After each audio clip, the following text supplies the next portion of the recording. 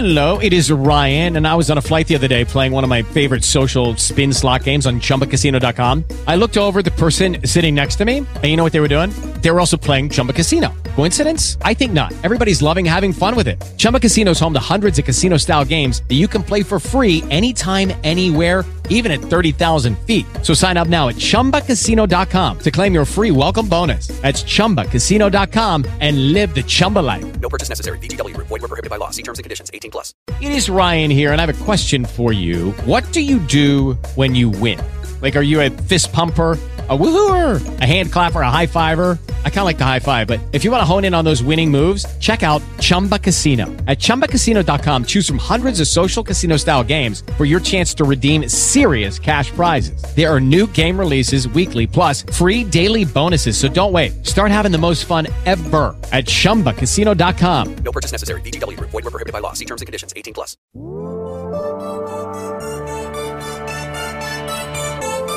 Here's your host, Alex Garrett. Well, welcome inside to this edition of Alex Garrett Podcasting. And with me today from the New York Times is a philosophy columnist, lead philosophy columnist there, Simon Critchley. First of all, Simon, thanks for joining me today. Nice to be here, Alex. So you have a new book out, 35 Shortcuts for Life, is told by you in your new book, Bald. So I've got to ask you, philosophy, Pluto, we've got, Immanuel Kant, we've got all these different names. Is Bald philosophy what you're aiming for here with the name of the book? I'm kind of curious. Well, it's meant to be a bit of a joke, that's the idea. I'm bald. And so there's firstly that, which in a sense is something we could, it's funny in a way, people make jokes about it.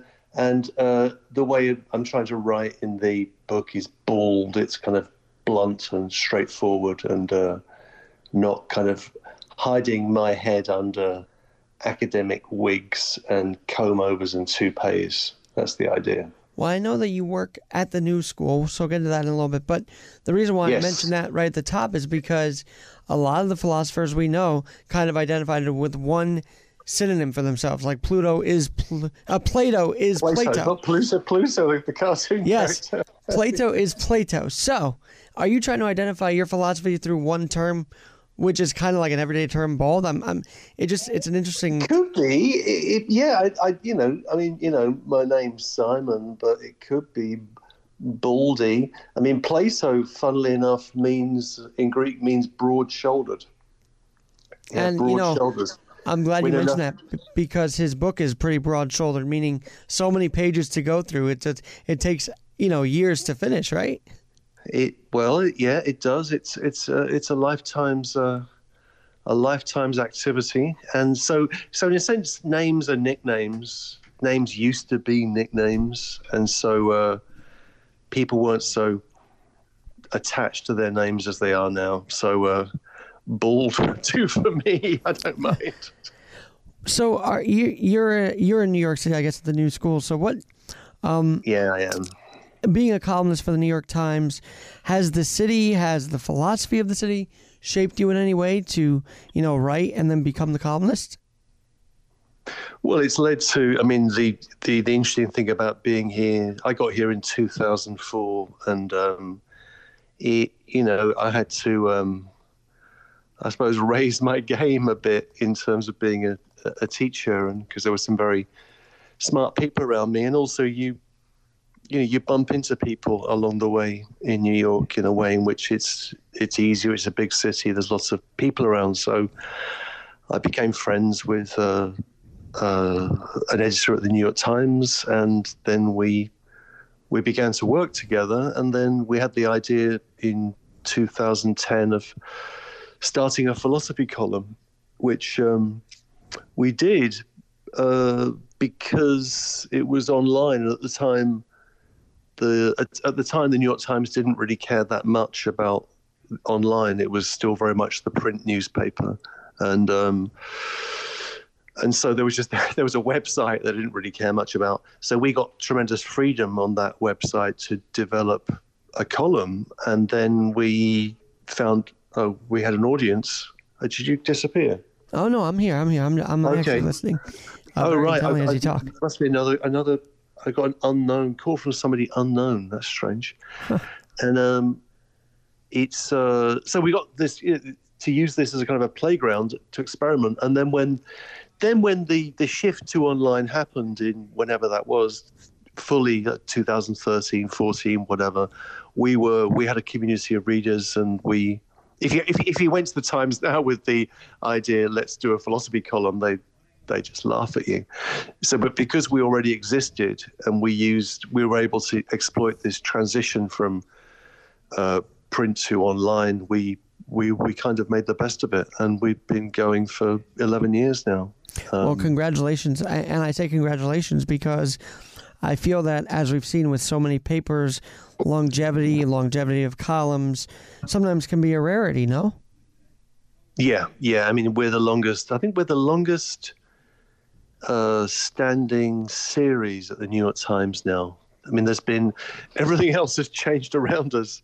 Editors have come and gone, and there's been a lot of controversy around that in the last year, and so it is. But we just keep on, and we very much we keep our heads down, and we try not to look, to the side too much, and just keep moving on. And we're not gonna, we're not the most important thing to the New York Times as far as the New York Times is concerned. We're a kind of, we're a small detail, but we've been able to carry on, which is great, because the really cool thing about the Stone, the column, is that, I'll meet people here and there, or when I used to travel, when that was possible, who were Stone readers. They've been reading reading the column for years, and so there's a small but significant. I mean, we're talking about hundreds of thousands of people that will read little bits of philosophy, and we also proved, I think, fairly conclusively that there's an audience for philosophy. The questions that philosophy deals with are questions which are of general interest, but they have to be approached in a way that's clear and free of jargon, and which can be understood by the general reader, as they used to say. So, yeah. Well, one thing that I wonder now, as we're talking about this, is a big thing in philosophy, if I'm not mistaken, is the means to an end. And right now, we're all literally trying to figure out how to end COVID. So do you think, from your philosophical viewpoint, that there's been a positive means to an end to get rid of this? Or has there been too much means to figure this out? Like, what in the means to an end perspective? Well, I mean, philosophy isn't science. I mean, some people think it is, but it's not. Philosophy is just the persistent kind of scratching away at questions that continue to bother us. Questions about the nature of justice or love or whatever it might be. And science, which, epidemiology is part of science, has, come into the center of our lives in the last year, and we've been fortunate enough to develop these vaccines, and you can feel the difference in the last few months. So there's that sense in which there is still a pandemic, and but people are being vaccinated, and that's an issue where science is of paramount importance. But what happened to people in lockdown and in the last year is also philosophical, in the sense in which people got time to reflect and think about what was of value to them, and also they were perhaps melancholy, sad, or whatever it might be. These are philosophical moods. So it's been a very philosophical moment. I think people have asked deep and searching questions about themselves and about the world, and then coming out of it, as everybody knows. I mean, I wrote, a book I wrote a good few years ago now was on a cheerful topic. It was a little book on suicide called Notes on Suicide, and a lot of the reading I was doing on that from specialists, they there's one one conclusion, which is that the most popular time of the year for suicide is the spring, when things are getting better. That's when things get worse, when things are getting better. So there's a way of looking at the pandemic as, if you like, as at an epidemiological level. Here's a virus which we need to isolate and then vaccinate against, and then we can return to normal. But there's a deeper level, which is that what we've gone through in the last year will have effects over the next period of our lives. And that's also going to be a moment when philosophical reflection is just hugely important. Otherwise, we're just lost in a kind of sea of, opinion and I am so glad you're talking about your writing, because I want to ask you. I understand from the guys at Newman Communications that you are a very funny guy. You're witty. You got some sharp, and biting takes. So through your writing at the New York Times and in general, how were you able to keep your audience entertained through this whole ordeal? Well, it's become less. We've done less over the last year because in the New York Times is very precious real estate, and there's COVID on the one hand and Trump on the other, and that occupies a lot of media space. So we did different things. We did maybe published less things over the last year because there was just no space in the newspaper. And then secondly, we did some live talk events early on during the pandemic that were a lot of fun, playing with different formats and finding an audience that way. So we've because you don't really know who your audience is, right? I mean, it's week by week as this thing rolls around, I can say I bump into readers and people that engage with the column, but unless I write something myself, and then you get, I could tell you about that. Here's a good example. So the last thing I wrote personally was a piece on David Bowie, which came out in January, and it was about the 5th anniversary of his death, and that went out, and then there were no comments. The comments were not active on that. Sometimes they won't allow comments, but I got just a flood of emails and messages and all sorts of stuff, which took days and days to go through.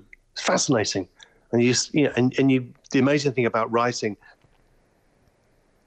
if you can say things and it resonates with someone out there, and they will let you know what they think, and that's usually really interesting and really really engaging and satisfying. So you meet people that way. It's cool. I'm very curious because I feel like we all want to have intellectual conversations. There's a lot of memes of like, let's have that 3 a.m. conversation under the stars, those types of sentimental intellectual conversations. But let's face it, before COVID, nobody was really taking that time. So do you think, maybe as a population, we wanted more and became a little more intellect hungry during this pandemic? Yeah, I think so. I think it's forced everybody just to take a step back and a deep breath. And obviously breath has been at the center of the last year in all sorts of horrible ways. And just to kind of, think about what we're doing and what, why we're spending our time in the way we're spending it, given that we know that life doesn't last that long. And we're obsessed with being busy and frantically moving and traveling and things like that. And I think it's allowed really deep questions about our lives to be raised in the last year. I think that's really, really good and really promising. And the question is whether we hang on to that as we move forward. And that's unclear to me at the moment, but hopefully we will. Hopefully this will have changed things and people will be a bit deeper, more reflective, and take time, right? There's a lovely line of Wittgenstein where he says, what does one philosopher say to another philosopher? And the answer is, take your time. And there's something about taking your time which is really important. And in what we think of as the normal hubbub of life, we we let time just slip through our fingers, and we think of that as, fine, we're busy, we're working, whatever. But we've been forced to step back and take time. And of course, that's anxiety inducing. That's not what we're used to, and not what we think that we should be doing. But maybe the last year has been a tremendous opportunity to kind of, to allow us to reveal what we're actually up to. Simon, this is great, because my other question would be then, and we'll get to your book in a minute, but this whole idea of I don't mind about the book. I'm happy to. Well, because I feel like I'm concerned for myself that I'm going to take back on the whole pre-COVID workload and still not find that time that I had during pandemic. And so how do we take on the workload, but then have that time for thinking deeper and managing it? I feel like as human beings, we're just going to go back to the habits that were pre-COVID, but how can we avoid that? And can philosophy actually help us avoid going back into those bad habits before COVID? Philosophy can give us, it can give us concepts, can give us shapes, patterns, which enable us to think deeply about things. So it can when we're forced into that moment, as we were, this time last year of lockdown, or we might be thinking, feeling at a loss, then philosophy can give you a kind of vocabulary for thinking these things through. In that sense, philosophy doesn't boil cabbages. Philosophy doesn't do anything in that sense. It's not like a can opener or anything. Philosophy gives you vocabularies for thinking things through. And it's really important to hang on to that. And then are we going to resume our normal lives? Maybe. I think a lot of people want to. I think I've got different things to say about this. I think on the one hand, I teach for a living, and I've been teaching on Zoom for a year. And I think it's remarkable what you can do on Zoom in terms of at one level, you can get closer to students through the distance. You can, they're Zooming me at home, I'm Zooming them at home, and we're talking in a way in which would be harder to do in, a university and an office. So in a strange way, it's allowed for more intimacy, which is nice. On the other hand, you feel that people are, at this point, a year in, are really beginning to lose it. They're tired. Wow, amazing. They're stressed out and they're exhausted. You were touching on another point that I was going to ask you, because philosophy-wise, Plato and all these philosophers would be in the public square for hours and not have fatigue talking philosophy. I feel like we're not at that, we're never going to get to that point. But how were those philosophers of the day able to talk so much and not get tired when in today's world we get Zoom fatigue like at the drop of a hat? Well, the truth is that, philosophy in ancient Greece was, there were some women involved, but it was mainly men. And it was a slave-owning society, and there were servants and other people were doing the work. So in a sense, what you see in Plato's dialogues is the effect of a certain luxury, a certain privilege. You can't forget that.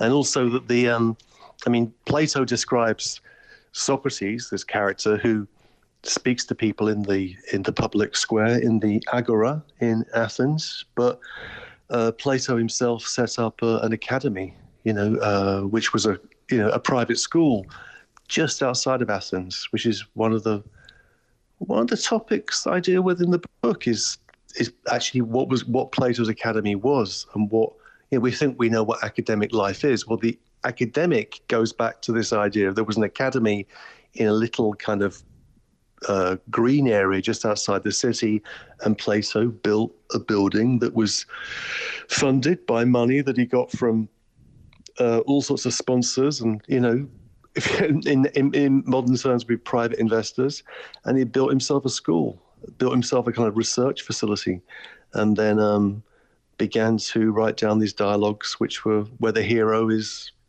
his teacher, Socrates. So philosophy is not an innocent practice. We can't forget that. it only happens in certain. Does require a certain luxury in a way, and it does presuppose a whole set of social arrangements which can be questioned. So I'm not I don't have rose-tinted spectacles when it comes to philosophy in that sense. We're talking with author of Bald, the Philosophical Shortcuts, 35 of them, by Simon Critchley, who is the New York Times leading columnist on philosophy. Okay, so in the book, you've got 35 shortcuts. We don't have time for all 35 yet, but no, give us a breakdown, because I feel like there could be some humorous ways or humorous shortcuts. Like, can philosophy provide some humor for us to get through to cope with all of this? Sure. I mean, it's full of jokes. I mean, it's the book is. I mean, the book is basically everything I've written for the New York Times pretty much in the last 11 years, and we go from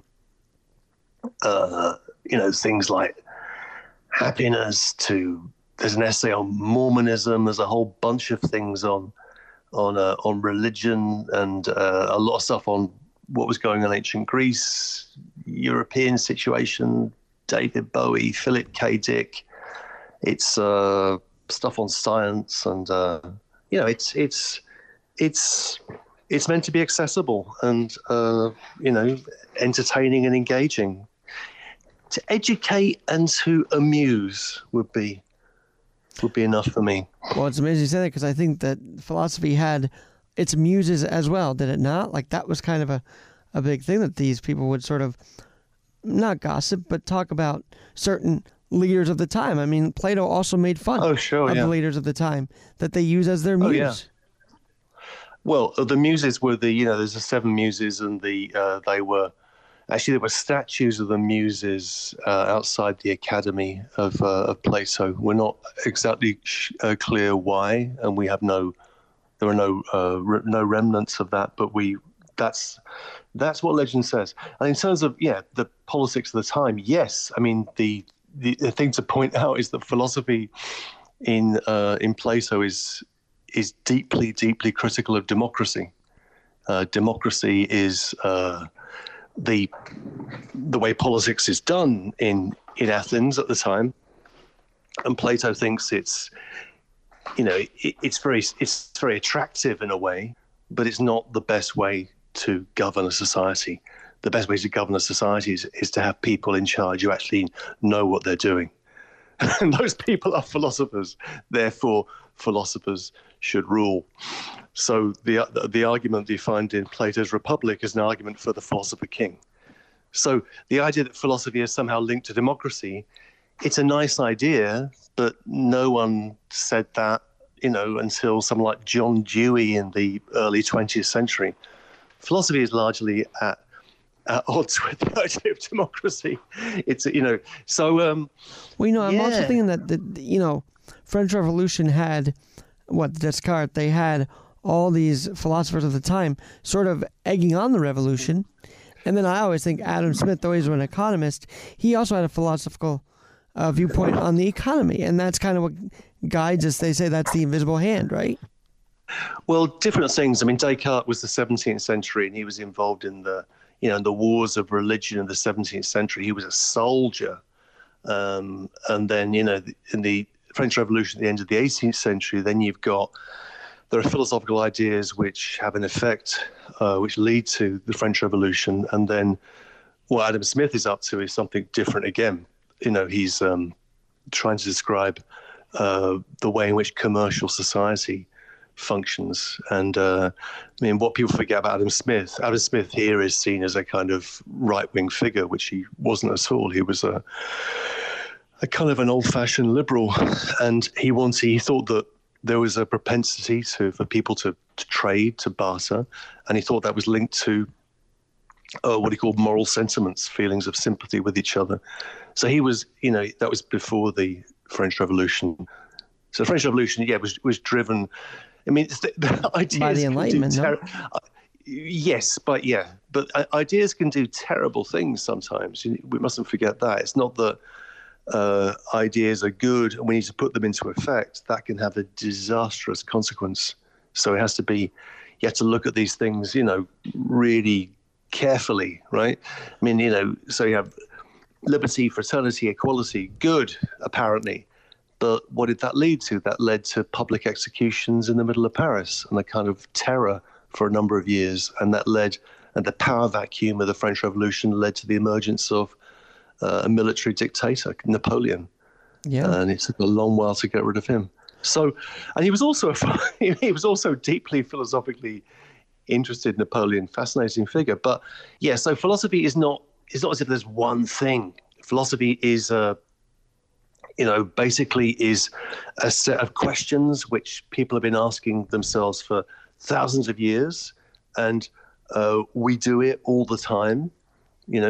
Am I happy? What is happiness? These types of things. And what philosophy can offer us is a more formal and kind of rigorous way of thinking these issues through. And it's important to look at as many different philosophical views as possible, so that you're not. Otherwise, you become a dogmatist, right? Just end up, I'm this or I'm that. The point is that we have several thousand years of people thinking all sorts of stuff, and the point is to know as many of those vocabularies as possible, because that gives you a kind of really broad palette to think things through. I also, you just mentioned liberty. I think philosophically here in America, Patrick Henry was kind of philosophical, right? With the "Give me liberty, give me death." I mean, that statement has carried on through centuries now. Well, yeah, maybe. I think liberty is a good. Who says this? I forget. Someone says this in the 19th century. Liberty is a very good horse to ride, but you need to ride it somewhere. Well, I was going to say, do you think that somewhere was unfortunately the Capitol on January 6th? No, I mean, is there a philosophical tie to that? No, I think there's a kind of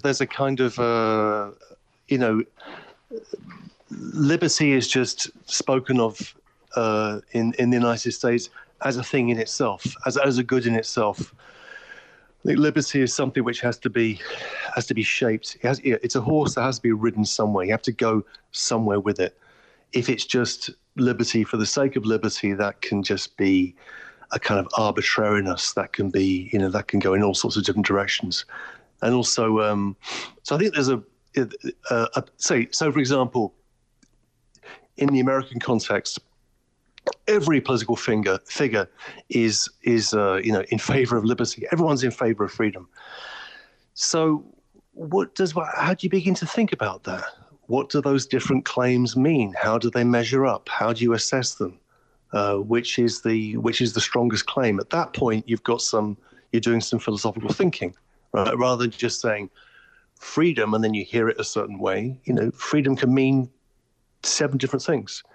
So when, but yeah, oh my word, my phone is blowing up. Sorry.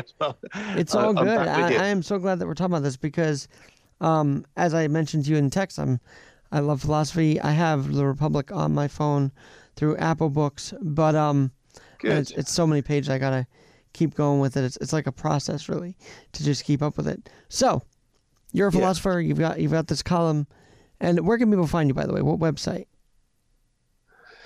Well, and I've got the simoncritchley.org. That's where I keep a lot of my stuff. I don't really have a there's a website, simoncritchley.org, I guess, is the place to look. And we will direct people there. But I've got to ask you this, and maybe some don't know, and I'm sure you write about it, but maybe some don't know your favorite philosopher. There's so many to pick from, but who inspires you in this field daily? I think they're all right and they're all wrong. It's a question. The more you know, there's no one. I mean, I'm closest to the philosopher that I guess I've been closest to over the years is someone called Emmanuel Levinas, who is a French-Lithuanian philosopher during the 20th century, and he's the philosopher I've been. I guess most in love with for the longest period of time, Emmanuel Levinas. And he's for many people, he wouldn't even be considered a real philosopher. And that's kind of why it's important that you highlight him, because you do consider him an actual philosopher, which is, I like people who sort of buck the mainstream, like, it has to be Plato, it has to be Kant, it has to be this. There can be others that we consider as well, right? Oh yeah. There are many, many, many others, and it's and there are different counter traditions, and and the more that you know, the more that you'll find. So I think Plato's it's important to read Plato. I'm fundamentally, at odds with the spirit of Plato's philosophy, and I think it's a really dangerous vision of human affairs. But it's important to read him. Absolutely, and that's the last question. With technology over the especially since you've been here in New York, with technology over the rise since 2000, has philosophy, do you find, taken a back seat, or are your students every year since you've come here and started the new school, have they been energized to learn about the philosophical roots of thinking? I think the internet, in a strange way, has been good for philosophy. It's been really bad for the novel, really bad for kind of long form reading, and really bad for all sorts of other things. But for philosophy, in terms of the ability to communicate difficult stretches of thought in a way that's accessible, in like small bites, it's been pretty good. And what we've done with the Times column is kind of evidence of that you can do quite sophisticated philosophical reflection in the context of a major newspaper and find an audience for that. And so that's something that is made possible through the internet. That's something which the freedom of online publication has made possible. There's 1,000 things that you can say against the rise of the internet, but at least it's been good for philosophy to some extent. Yeah, I would say that. Will we ever have an age of reason again in this technological boom?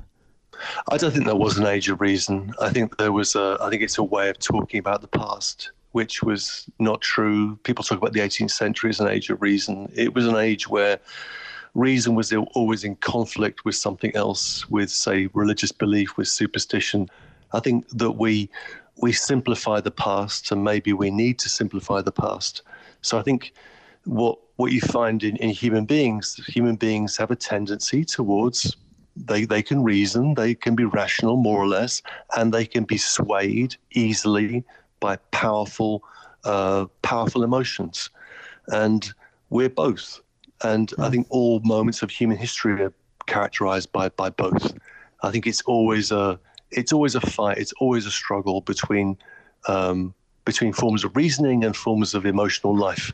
I don't think reason is the answer. I think reason can be cold and blind and brutal, if it's not attentive to the emotional life. But if emotions are just given full sway, then you end up with even more terrible situations. So, and that's why I would say then, we need Simon, some kind of proper balance. I was going to say, instead of just reacting to a CNN article, do you then say, well, maybe we can take a look at this from a philosophical view? Maybe that'll keep us level-headed. I think we need to, learn to moderate our news media diets. That's for sure. I think one rabbit hole that I went down last year, as a lot of people did, was just becoming addicted to cable news in the evening, and it's like crack. It's awful, it's pointless. You need to get the news. You don't need this constant kind of feed of breaking news and kind of semi-stories and this constant feeling of anxiety, and that's not what it is to be an informed human being. So to that extent, breaking those habits is really important. And also I think at this point in somewhere like the United States, I mean, we're free of what's been, a really awful period of time, and just and also a very narcissistic period here, that America is so deeply obsessed with itself and with the way in which it's seen, and it's exhausting. And terrible things are happening elsewhere in the world, like what's happening in Myanmar now, what's happening in Hong Kong, what's happening to the Uyghur Muslims in China, things like that. Or what's happening in Mozambique right now. And these things need to be attended to. So people need to be informed by the news in a way that doesn't just whip them up, stir them up. And that's really important to democracy. That's what they used to call the fourth estate. That was what the press used to be about. So the idea of turning on the TV or whatever it might be, or just going onto social media and getting kind of amped up by what you're seeing, that's terrible, I think, and it leads people astray. It leads perfectly nice, middle-aged ladies, perhaps with some worries about, whether their kids or grandchildren should get vaccinated, into becoming members of QAnon, in about 2 days. Yeah. And that's really worrying. And that's not. So I think there's a tendency. Not a tendency. I think the media bring out, or the media exaggerate what's worst in us repeated, and that's what we have to learn to kind of step back from. And hopefully after a year of this, we'll just we can step back a little and think compassionately, but think coolly about what's going on. And to do that would be more philosophical.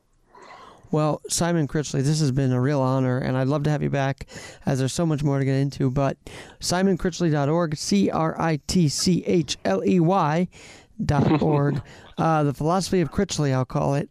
And please come back with more updates as the book continues, and as we get through this pandemic. Come back and tell us more of what you're seeing from the philosophical lens.